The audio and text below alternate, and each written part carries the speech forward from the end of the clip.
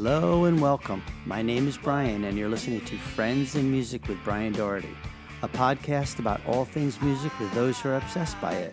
If you or someone you know would make a great guest on the show, please feel free to get in touch. I encourage you to subscribe to my podcast on your chosen platform, and thank you for listening. My guest today is John Sickett. John is a music producer, recording engineer, and mixer. He's best known for his work with Sonic Youth, Fish, Yolo Tango, Dave Matthews Band, Blonde Redhead, Fountains of Wayne, Mo, Peter Murphy, Freddie Johnston, The Bottom Dollars, and Ex-Cops. Did you know there's even a Fish recording named after John entitled The Sickett Disc? John and I had a flowing and wide-ranging discussion, and about 90 minutes in, we realized that we needed even more time. So we agreed that what you'll hear today will be part one of a two-part interview. On a more personal note, as I learn how to record these podcasts, I now realize that my microphone tends to be too loud in the mix as I get too close. I realize that, and I'll do my best to improve the audio as I produce these episodes. Otherwise, sit back, relax, and enjoy.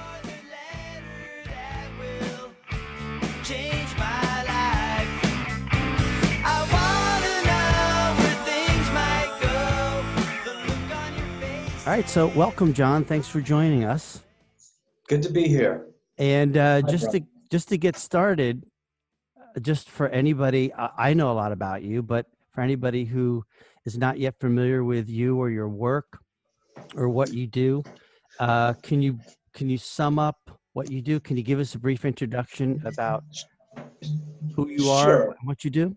Sure.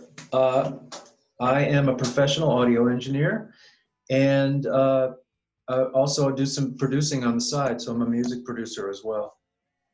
I've been in the audio industry since 1986, and I have several gold and platinum record awards, and songs that I've worked on have been nominated for Grammys. We haven't won a Grammy yet, but that's a yet.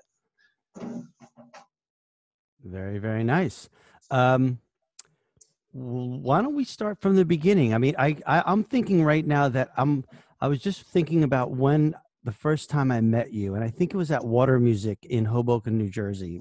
It certainly was. And do you want to start there? Like, where in your career were you at that point? And maybe if you feel like explaining how you got there and so on, you can. Sure. Go ahead.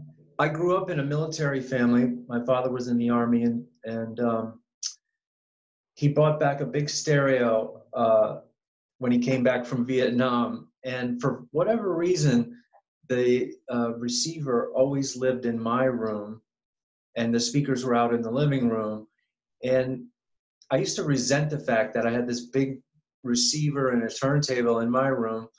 You know, it just kind of took up the room.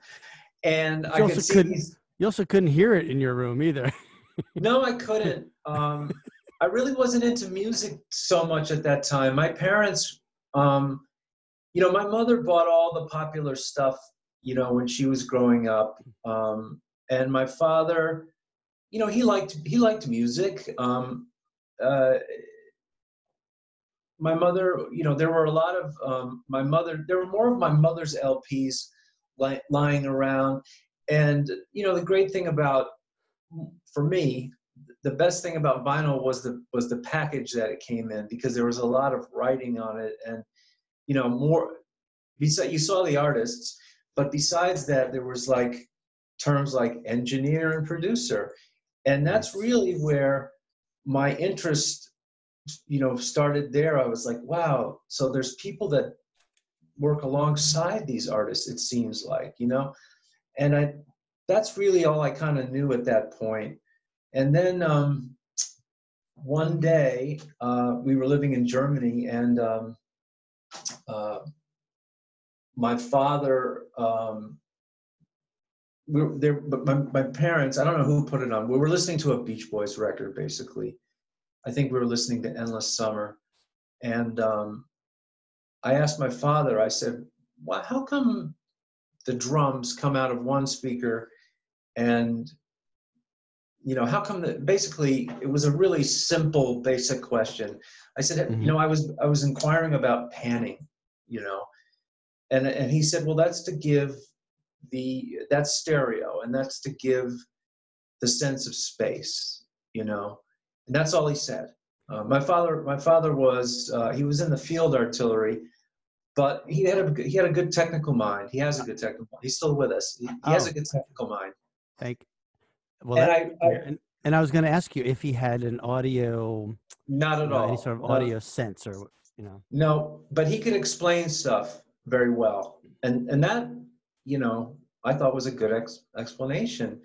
So I was like, okay, that's interesting. And then, you know, this didn't happen overnight. The more as I got older, I got more into music, you know, through the friends and people that I hung out with, and then I really started to look harder at, you know, the writing that was on the LP sleeves, and then occasionally you'd see a picture of people in the recording studio. And that Yes. was completely mysterious, you know. And you got to realize at this time there wasn't a lot of information. You know, we didn't have access to information back then that we do now. So, you know, it really was kind of a mystery to me. And um, in high school, um, I wanted to play. A lot of my bands played. My friends played instruments, and you know, I thought, wow, what kind of instrument can I play, and you know, to be included in that. Mm-hmm. And you know, I was always interested in sort of gadgetry and the way things worked. And I remember Radio Shack sold a real Moog synthesizer, and it was $500, and that was just, Oh boy. it might as well have been thousands of dollars, but Yes. it was an honest to goodness Moog synthesizer. And so one time it was half off. So all of a sudden, you know, months later, it was half off. So $250. Somehow I got the money together and I bought this, and I brought it back home, and I loved, you know, there was no way to store patches. There were no presets. You know, there was just an oscillator or two, a white noise generator, a filter, and so on. Did you have to patch in? Did you have to use patch cords in that one? Only to get only to hear the output, but no, there was no patching Okay. like you see on modular synths Like today. No, no, The ARP 2500. no, no, God, it No. was way simpler than that. Yeah. We're talking, I think it had a 2.5 octave keyboard, and you know, I could put it under my arm and walk away with it. That's very cool. It wasn't that. It was really, really similar to the Moog Rogue, Okay. but this was just Radio Shack's version of it. And you know, I think it had RCA unbalanced outs on it as well, so you could plug it into a stereo, and that's exactly what I did. And I would spend hours down in the basement making sounds and stuff. And then I eventually got a compact organ, and I used to kind of jam, and I use that with air quotes, because all my friends were, they just seemed to have a more of an ear for music. And you know, I played along as best I could. And then some years later, a friend of mine, I was living in Colorado at this time. My father was stationed in Colorado. And some years later, a friend of mine who was from Colorado but lived in New York City said, hey, I'm doing an off-Broadway play and I need some background music. And I was like, really? And I thought, like, I think I can do that, you know? And so he gave me a couple of $100, and a guitar player friend and I booked out some studio time in downtown Colorado Springs. And one of the reasons I chose the studios because they had an early drum machine. And so, you know, I basically went in with some rough ideas and recorded for about, I think we only had one day there. So we recorded about 40 minutes of incidental music, no vocals. Oh, wow. The engineer programmed the drum machine. And at the end of the day, he started mixing everything down, and I sat behind him and watched him work. And I didn't have any kind of vocabulary of musical terms or studio terms. And I would say stuff like, I can't even remember what I would say, but he would go, I think I know what you mean. Let me try this. And, I was really impressed with the way he just tied it all together. And he took these ideas that were, in my head and made them sound really good, And we're talking 8-track reel-to-reel recording here, by the way. Yeah. No DAWs yet. And at some point towards the end of that session, I said, this is really what I want to do. I want to do what this guy's doing. I didn't really feel like I had an aptitude to keep on practicing and learning the keyboards, but this reminded me so much of me creating sounds on my synthesizer. I just felt like a connection on that level. Mm-hmm. And so I started to look into this. And there were these, in the back of Rolling Stone magazine, there were a couple of recording schools, maybe only even one, that advertised. And so when I graduated from high school, I told my parents I wanted to go to recording school. And, I was famous or infamous for not finishing things. And my parents were like, you weren't alone. They thought it was a passing phase. And so they go, why don't you go to college and get a 4-year degree? And then if you're still interested in this, we could talk about it. And so I went to the University of Colorado the extension in Colorado Springs for a semester. I took music theory. I think I got a C in it. It was really difficult for me. And then it came time for my parents were going to go do another tour of Germany, military tour. And they said, you have to make a decision, John. Are you going to stay here or are you going to come to Germany with us? And I really liked Germany, but as a 19-year-old, I felt that I should stay in America. And so I moved to New York, and I went to live with my grandparents, and I continued in school there. And during my senior year, I got an internship. I was a communications major, and I read some books, the books I could get my hands on. But for my junior senior internship, I got to work at an honest to goodness recording studio. Oh, wow. And this was Bearsville Studios, which is right outside of Woodstock, New York. Mm-hmm. Yep. And Bearsville at that time, 1986, was a cutting edge studio. They had an SSL console. And at that time, there were only 2 SSL consoles in all of New York. There was one in New York City, and Bearsville had the other one. And so my first day was setting up microphones for Till Tuesday. Oh, wow. Voices Carry? No, that was the record right after that. Okay. It was called Coming Home, I believe. And, it was, that studio was incredible. They had 2 rooms. Well, they actually had 3. The third room was a rehearsal room with a PA in a separate building. And I actually lived upstairs in that room for this internship. That was the barn, right? Yes, the barn, exactly. The barn, yes. And after the first day or so, I think they realized that I asked way too many questions. And, this was an actual session going on. And so while the assistant engineers wanted to answer my question, they couldn't. They had to focus on the job at hand, which was recording, So I was relegated to the studio shop for a long time.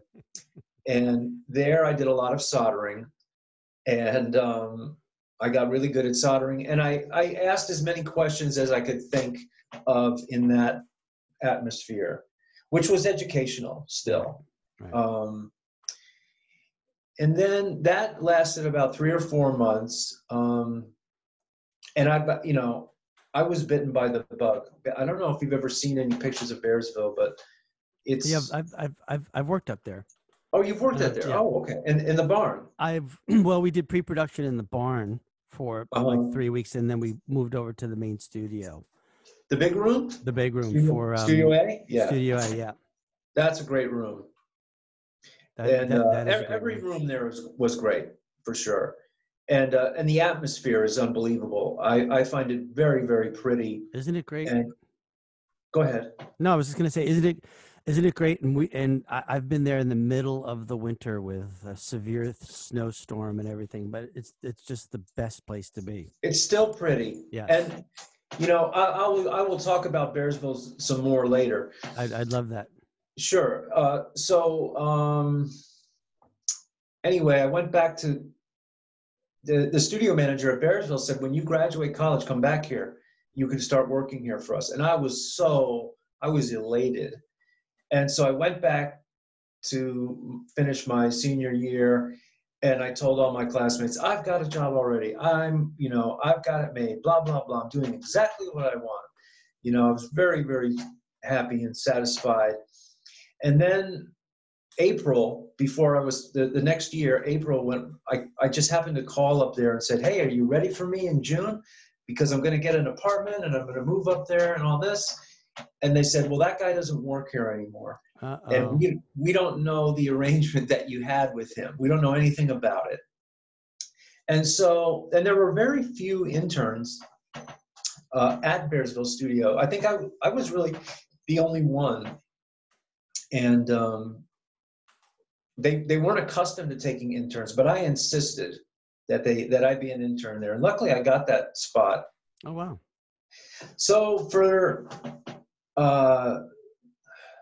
the next few months, I was like, wow, what am I going to do? Because I hadn't made any plan Bs, I was going with plan A.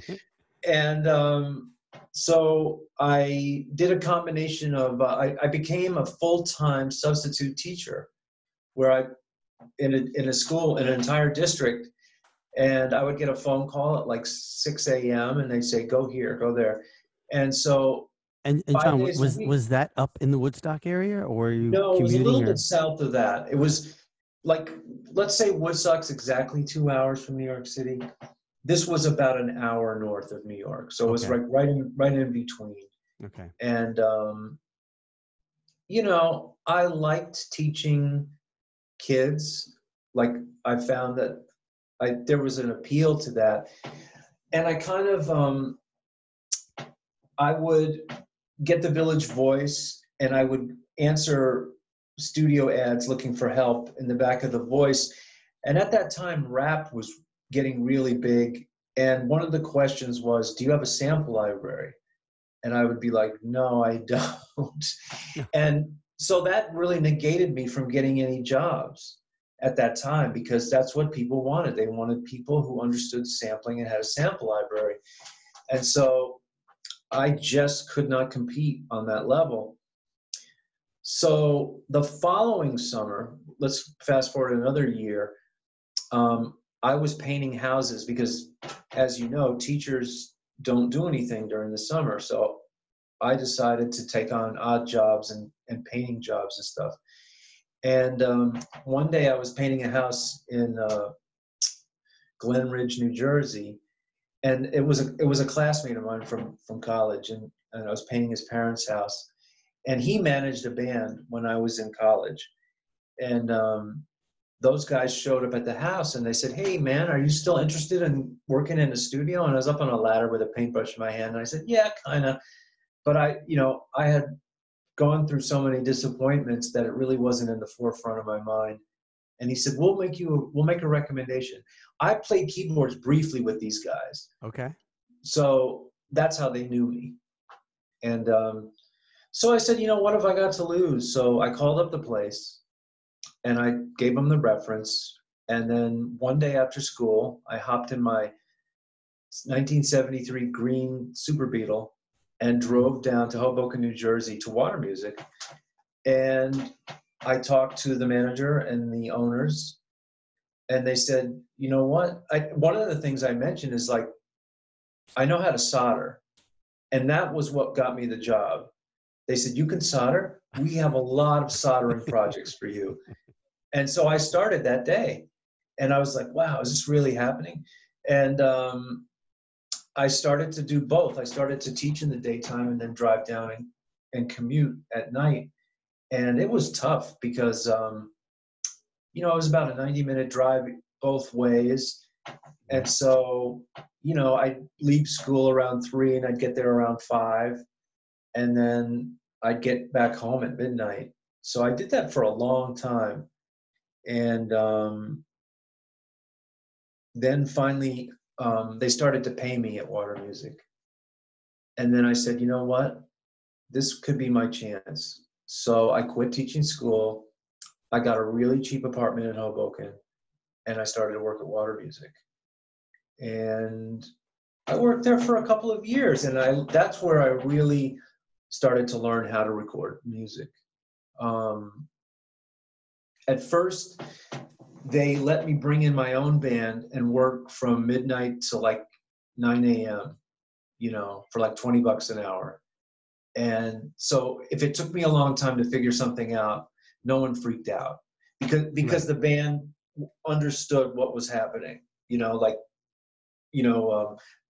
I'm not going to name any names. Let's keep it anonymous. It's always better.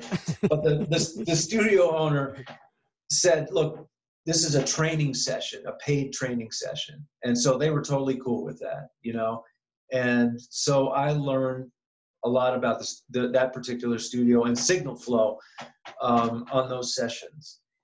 And then every now and then, you got to remember, this is before the internet and cellular phones. Every now and then, an engineer would come from New York City and do a session and just totally do something different and blow my mind. Would you, John, I'm sorry to interrupt, but at that time, in a situation like that, would you become the assistant? Was it understood that, yes, somebody else brings in their guy, you're the assistant?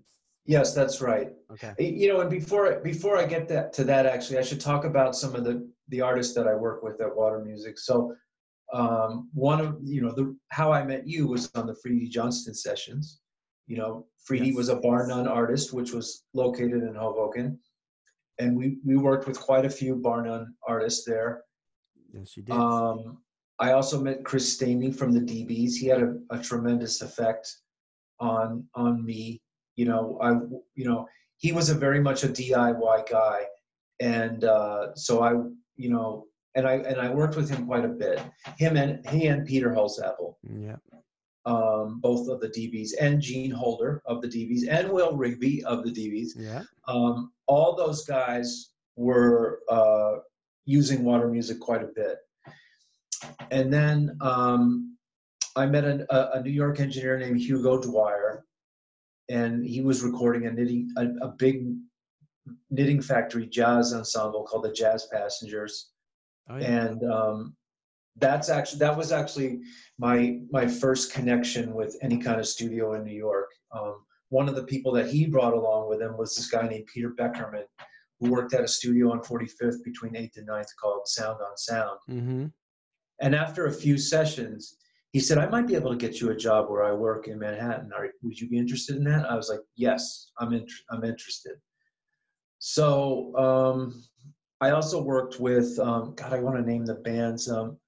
There were a lot of, big indie bands and a lot of smaller bands that probably will go unnoticed or have gone unnoticed. But Yola Tango was one of the bigger bands that I worked with. Man, I should have done my homework. Sonic Youth? I didn't start working with them at Water. I'm trying to keep it to Water Music. So here you go. For Water Music, I also worked with you and Helen Hook. Remember her? Sure. Was she a violin player? Yes. Remember her? Yes. We did at least one record with you there. But was that before Freddie or after? I think that may have been. I honestly I don't remember. Yeah, but that's a while ago. But that was at the old Water Music as well. And when we say, do you want to explain for listeners what the old when we referred to the old Water Music, what are we talking about? That was their first location. It was on 201 Grand Street. I still remember the address. Grand and Second, right across from Leo's Rendezvous. Yeah. And here I'm getting on All Music here, so I can now it'll be a lot easier here.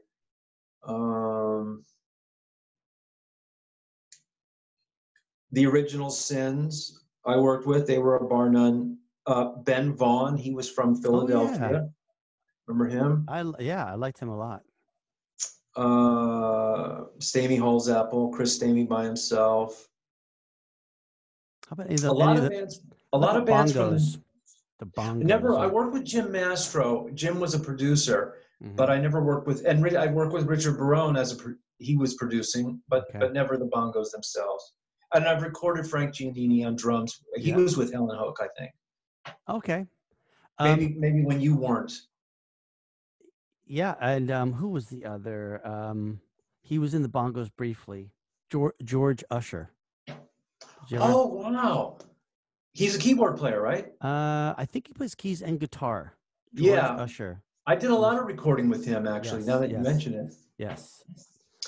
I have a vivid memory of those albums. Remember those album jackets on the wall? Sure. And as you enter the studio, yeah, exactly. As you enter the studio, and I remember seeing the Stamey Holes. I mean, Chris Stamey must have lived at Water Music. He did. He did quite a bit of work. He had this kind of annoying habit of wanting to start at 9 a.m., which how dare he? Right? I think you told me if you can remember this story, and maybe you can tell it, but was he the artist you work with that when they were done mixing, would they erase their masters? That was Peter Holzapfel. Okay, so you were telling me about that. Do you want to? Yes, Peter Holzapfel had done, before Stamey Holzapfel, the Fireworks record, he would come in every now and then with stuff that he'd done. And, he had his own songs, and then he would do these really clever covers. Do you know the Todd Rundgren song, Couldn't I Just Tell You the Way That I Feel? I can't keep it bottled up inside. Anyway, he did a waltz time version of that. in 7/8, I think. Oh my God.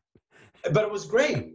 It was great, And yes, he would say, okay, erase the we got the mix, erase the master. And I'd be like, are you sure you want to do this? He said, I'm absolutely sure. And this would be at 4 a.m. And I'd go, we may not be thinking very clearly. Can't we just wait a day? Yeah. But he was insistent, And we used to have this other thing we would say, we mix at dawn,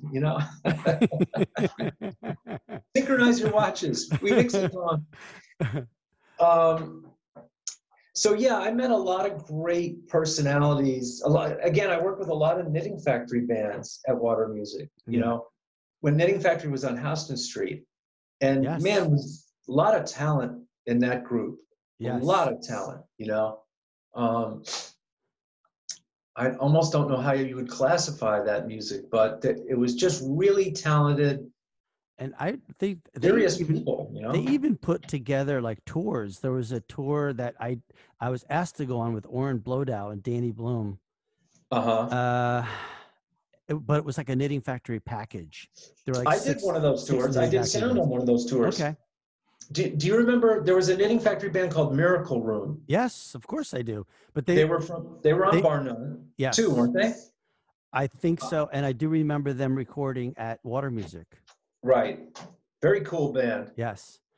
They did what was I going to say? They went to Europe, and I was their sound person. And so we went to France, Spain, and Holland, and we were running in parallel to the Knitting Factory. Okay. We weren't officially part of that bill, but we would follow them around. Right. And, that was my second time. I hadn't been in Europe since the mid-'70s when I was a kid. And so going back in the early 90s with a rock band was, a whole nother take on it. So when you were at Water Music, to me, this all sounds exciting. Like you're learning. Oh, it's incredibly exciting. You're meeting all these new people. Every day is a new adventure. And when somebody offers you an opportunity to work at Sound on Sound, what do you do? Are you hesitant? Do you have to think about it? I mean, or is it just like, nah, I would just rather work in Midtown Manhattan? Well, that was basically it. I kind of felt like I'd taken water music as far as I could, and I can't downplay the no cell phones and no internet thing enough, because the only way you would meet people was by going different places, and you couldn't meet anybody online. That wasn't a thing back then. So for me, it was mostly about seeing different engineers do things differently. It wasn't so much about meeting and knowing new people, although it did turn out that way. My impetus was to learn different recording techniques by being in that atmosphere where I'd see New York City engineers on a regular basis. And so I basically, I gracefully bowed out of water music, and I started as a low man on the totem pole at Sound on Sound, but I was still thrilled to be in a Manhattan studio in Midtown, like you said, and with modern equipment as well, more modern equipment. Right. And that studio was very well run. It's actually opened again in Montclair. They have moved, and now they're in Montclair. But that studio was extremely well run. And I also got exposed to a lot of jazz. I had done some jazz sessions when I was an engineer at Water Music, but at Sound on Sound, jazz was sort of we did it all the time. And all that jazz, was recorded live to 2-track. What are some, can you recall, yes, in any capacity, the artists that strolled through there? Are you talking about jazz strictly, or no, anybody, I mean, that you encountered at that studio? Sure. David S. Ware, Jeff Keezer. I also got to work on a Deep Purple record. Okay. Wow. We also did a lot of jingles there too, and not a lot of rap, but some R&B. And Are we talking the late 80s, early 90s here? Early 90s. Okay. Early 90s. Yes, we're firmly in the 90s now. Okay. And then one day on the calendar, it said Sonic Youth to see the studio. And I turned to the studio manager. I go, "Who's going to be here?"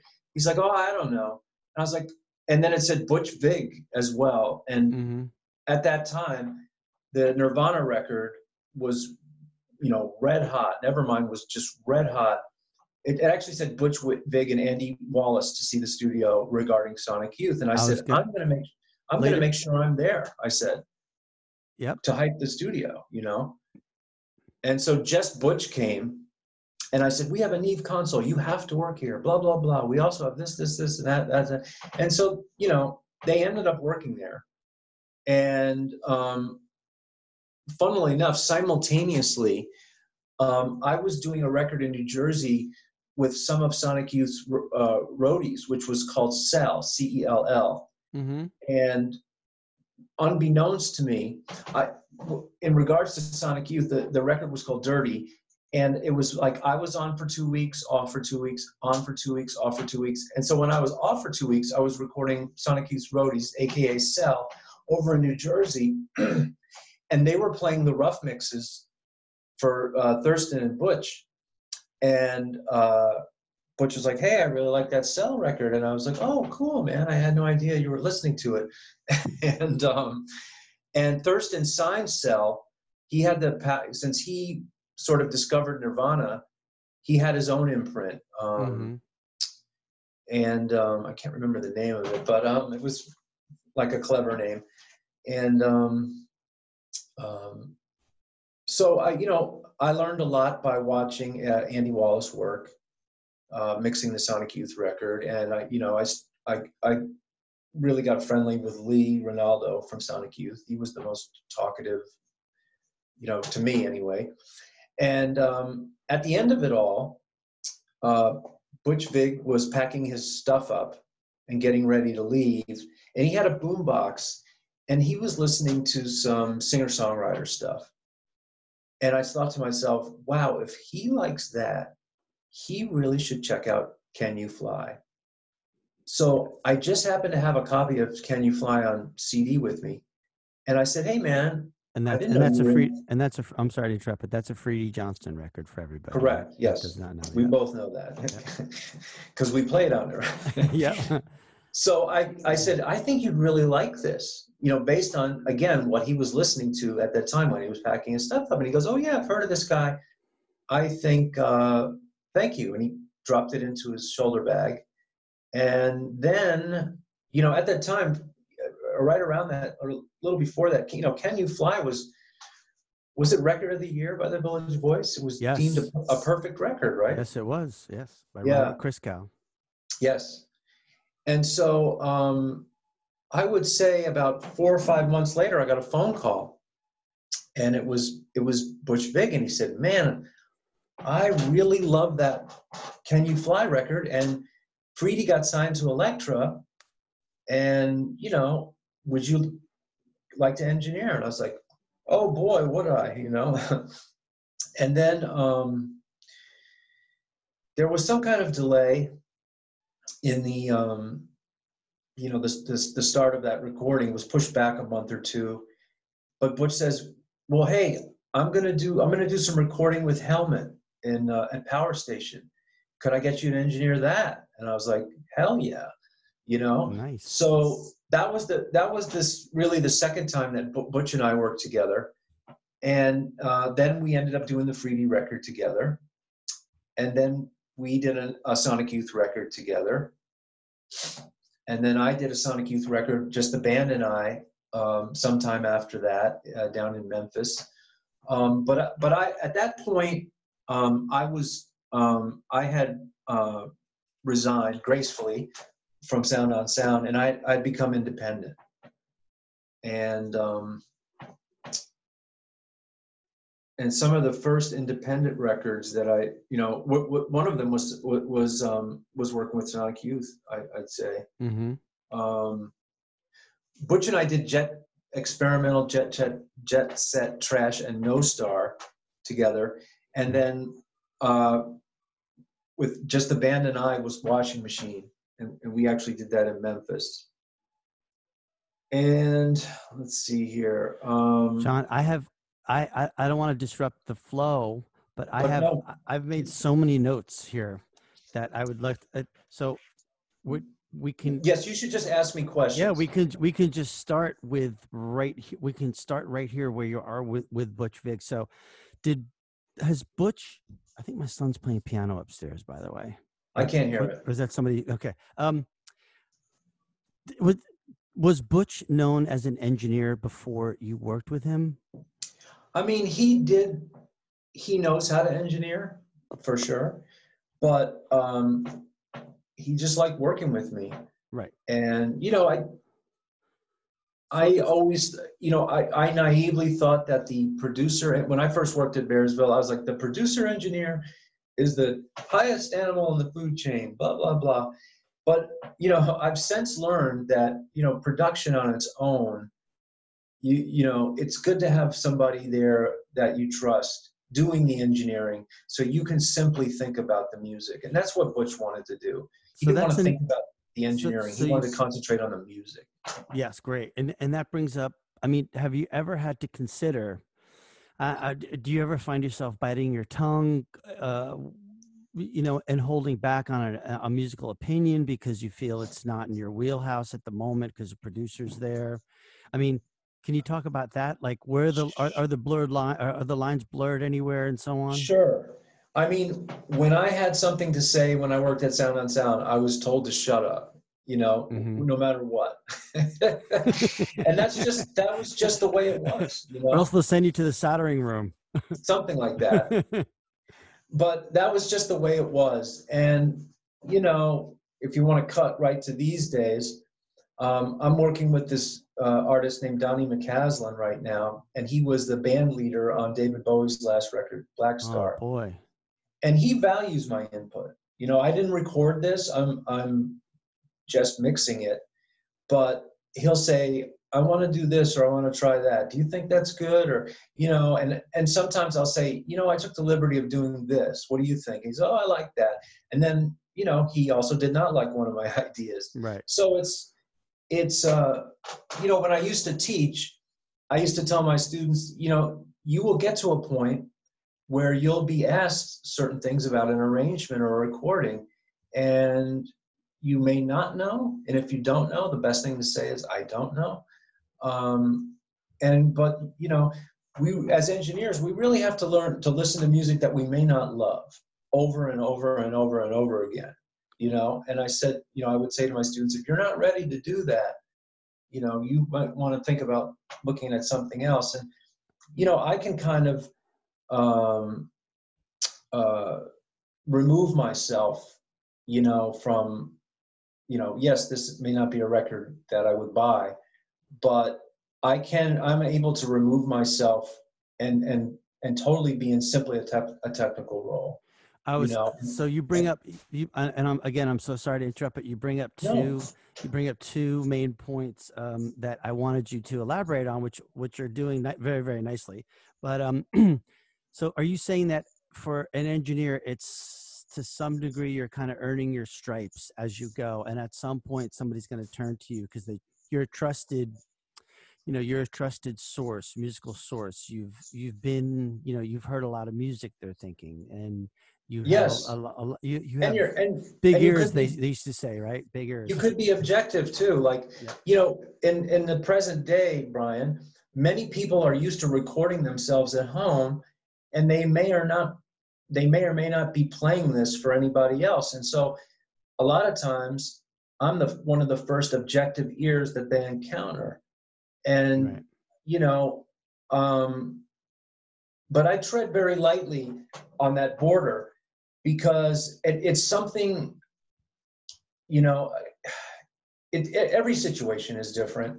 Sometimes I might feel confident enough to say, do you really want that section 12 bars long or 16 bars long? Right. It might be better for the song if it was 8, Right. And I can, now with non-destructive editing, it's not such a big deal to mock up an edit, And what would you have? Can you describe to us what you used to have to do for the edit? Yes. We used to have to cut the tape physically with a razor blade and a grease pencil. And working with Butch Vig, I became quite good at that because before DAWs, we edited drum takes or band takes together. We would cut, the jazz world, basically the music industry has been editing for a long time, but it's not like today where, you have complete freedom and again, it's non-destructive. In those days, you'd have to physically cut the tape, and if it didn't work out, and if you were careful enough, you could put the tape back together and it would be fine. Okay. But there is definitely a danger of damaging a master tape during the editing process. If you use a dull razor blade or the splicing block is worn out, you can get yourself into trouble. There's an edit on the Miles Davis song, So What? At the end, there's a full band edit. And the way that I can tell that there's a tempo shift, I think, I can't describe exactly where, but, the third chorus of Miles solo or whatever, it's like, you could just hear the full band edit. Sure. No, the public, the public doesn't hear things like we hear them, thankfully. I remember the very first time I did a tape edit, I had watched the chief engineer of Water Music. I stood right next to him and watched him do, tape edit after, many, many tape edits. And he would look at me and go, you got any questions? And I go, no, I think I understand this.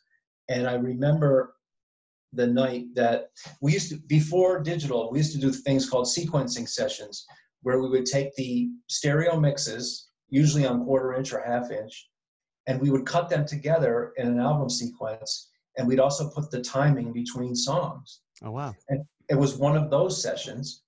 And one of the people in the band said, oh yeah, and I want you to cut the solo section from this version into the present version. And I said, no problem. And I turned around and I was pale as a ghost, and my knees were knocking. I'm telling you, Brian, my knees were knocking. I'm nervous right now listening to it. Listening to you tell the story. I did the edit. I turned around and looked at the band, and I hit play like I had done this every day for every day of my life, and it was fine. But I wasn't 100% sure about it. And again, we'll keep it anonymous. When you're describing this with Butch, would it be like, would you just take would you be editing drum takes for time, for feel, and then both, and then add things on top of that? In other words, would it be, oh, we'll wait for the final bass take until we get this drum track right? Like, can you describe that process? Sure. I mean, generally, the band would play along, but Butch would be really interested in the feel and the timing of the drums. And a lot of these recordings were done to metronomes. So if I can kind of explain, and besides cutting great takes together, one of the things that we could do in the analog domain was, if there were late hits, we could fix those sometimes. So let's say there was a lazy snare drum somewhere in a song, right? Mm-hmm. What we would do is we would measure the distance, yes, physically measure the distance between a kick and a snare that felt good, and then we would measure the distance between a kick and a snare where there was a late snare. So there's a science to it. Almost. Oh yeah, and this is where my editing skills definitely went up a lot working with Butch. And we would cut out as much time as we could get away with in order to correct the time. So again, late hits we could pull forward, but that was really, that was sort of, and I've done hundreds and hundreds of, small edits like that. You typically be taking out a 1/4 inch or a 1/2 inch of tape. Oh boy. Yeah, I know it sounds, but like a lot. We could get the feel, really right, using that, and also just editing in general, Plus we were working with really great drummers. So I don't want it to sound like we were really, obsessive. Right. No, it sounds great. I don't think there's any drummer that would take offense to what you're saying, or any musician, Yeah. I mean, I could definitely hear the difference, but the casual listener may not ever notice it, Do you hear those edits now when you listen to a mastered track, like, 25 years later? No, I don't. Okay. Not at all. That's a great question. Right. So yeah, I was wondering if that would be the type of thing that would just drive you nuts, I've done so many, and a lot of those records that were done on analog are quite 20 years plus. I remember more of the process than the exact edits. Can you? I have a lot of notes. I don't think we're going to get to it all, but about the recording. Part two. Yeah, we could have part two. About the recording, I think it would be interesting for you to, like, what does it mean to, like, comp vocals? Like, what is this process when you're great question. Yeah, you want to just bring us through it? Sure. Comp, I believe, is an abbreviation for compile. And when you comp vocals, or any performance for that matter, you typically do X number of takes. And once you've done X number of takes, let's say we've done 3 takes, okay? A, B, and C. What we'll do is this is the way that I do it. I look for the take that has the best overall flow and feel. And then whatever I need, let's say that's take B. Whatever I need that's not on take B, which now gets transferred to a new track, the master track. Whatever is missing from B, I try to find it in A and C. And then I will take pieces of A and C and insert it into B, basically. And then you have a comped track. And you're working with the artist, and you're saying, yeah, this word, that sentence, this It phrase. so you're giving me a scenario where it's the band and I working together. Yeah, I'm asking you, but Uh, would you often do this by yourself? Maybe. I think it's better if the artist is out of the room when you do stuff like this, because Hmm. they tend to hear everything, and it's not fair. It's not fair to them, and it's not fair to the song, really. I like to present them with a finished, you know, edit, and Right. and and Right. not let them hear the process, because it's just going to drive them crazy. And then if they hear the finished edit and then they say, oh, well, is that the best you could find for this? And if I check my notes and I say yes, we may re-sing a part. you know Right. um, How do you ask an artist to leave the room? you just say, look, this is going to be better if you just let me if there's one mind on it, because if you have two minds on something, it doesn't really it doesn't always work out. I mean, I'll do whatever they want, Hmm. in the end, depending on how experienced they are. you know Getting an artist's trust is a very valuable and sometimes difficult thing to accomplish. So there are so many different situations, and people sometimes ask me what a producer does. I'll explain it like it was explained to me at Bearsville, because when I started working at Bearsville, I didn't understand what the producer was doing. In my mind, he wasn't doing anything. And the engineer said to me, if you have a football team, the quarterback is the engineer and the producer is the coach. Hmm. Wow, great, And that, great and I analogy. thought that was a good one. Yeah. Um, So yeah. at times I'm comping vocals. Sometimes I'm comping vocals with a producer. Sometimes the producer is confident enough to do it on their own. Sometimes it's just me, and then sometimes it's me and the artist, or it could be the artist and the producer. Like that, every possible permutation is possible. Right. And then what about punches? You want to describe what punches are? Sure, punches are when you do an insert edit on the fly. So let's say we're going through a song and I say, okay, I want to get the third line of the second verse.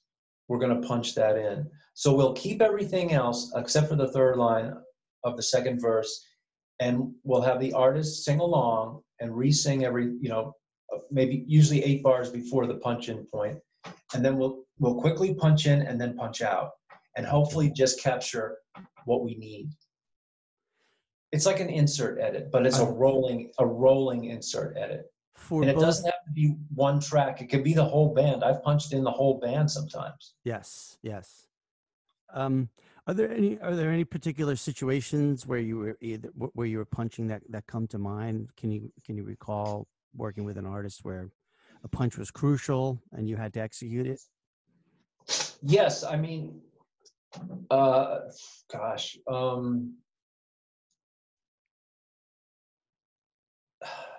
I It's mean, I okay. think I think when you're fixing something, I think for an artist's psyche, they would rather punch it in than do just a section and have me I guess it really depends. But when you let's say I'm punching the whole band, they're hearing the feel of the track that we're punching in on, so they can kind of hopefully bring themselves back to that feel, and then boom, punch in. Right. Whereas if I just said, okay, we need to get the outro, do you want to just play the outro again? Right. That's another way of doing it, but I really I don't have a concise answer for Okay. that, to be honest. This It's what works, you kind of do what works at the time. did you ever, because I love asking people this, but were you ever in a situation where you really liked take two, for instance, and Mhm. the band was more jazzed about take four? Absolutely. And then what do you do? Like how do you try and convince, or do you even try and convince I anybody? mean, again, there's not a hard and fast rule for that. It just depends on, hey, I could be wrong too, So, seriously. Yeah. I mean, and that has happened more than once. Like, I did not want to take out my little bass counter melody that I had created with Don McCaslin, but he didn't. It stood out to him, and he didn't like it. Mm-hmm. And so, it's like, yeah, I was a little bit I was attached to it because I had made it, but it didn't serve the song ultimately. You follow me? Yes. And so I was a little disappointed, but I was I was really happy with the way things were going in general. So I didn't dwell on it, Right. I didn't even fight for it, to be honest. He listened to it for a little while and didn't like it. I really appreciate the fact that your ego is out of it entirely, always, and that has taken a long time for that, Brian. Yeah, no, it's showing you. You exhibit it. Thank you. It's always great to hear myself stumbling over words. Well, folks, we're going to leave it there for today. You've been listening to part 1 of a 2-part interview with producer and engineer John Sickett. Please stay tuned for part 2, where we'll focus more on the individual artists and bands that John has worked with. We look forward to that discussion. You've been listening to Friends and Music with me, Brian Doherty. Today's intro and outro music were provided by my band, Treat and Release, which is available on all streaming services. To learn more about me and my work, I can be found on all social media platforms, or visit my website by searching Brian Doherty Drummer. Thanks again for listening, and see you soon. My mechanic said there's no problem. My mechanic said there's no problem. What you heard ain't nothing to think about. There is no technical reason that she should be breaking down. My mechanic said there's no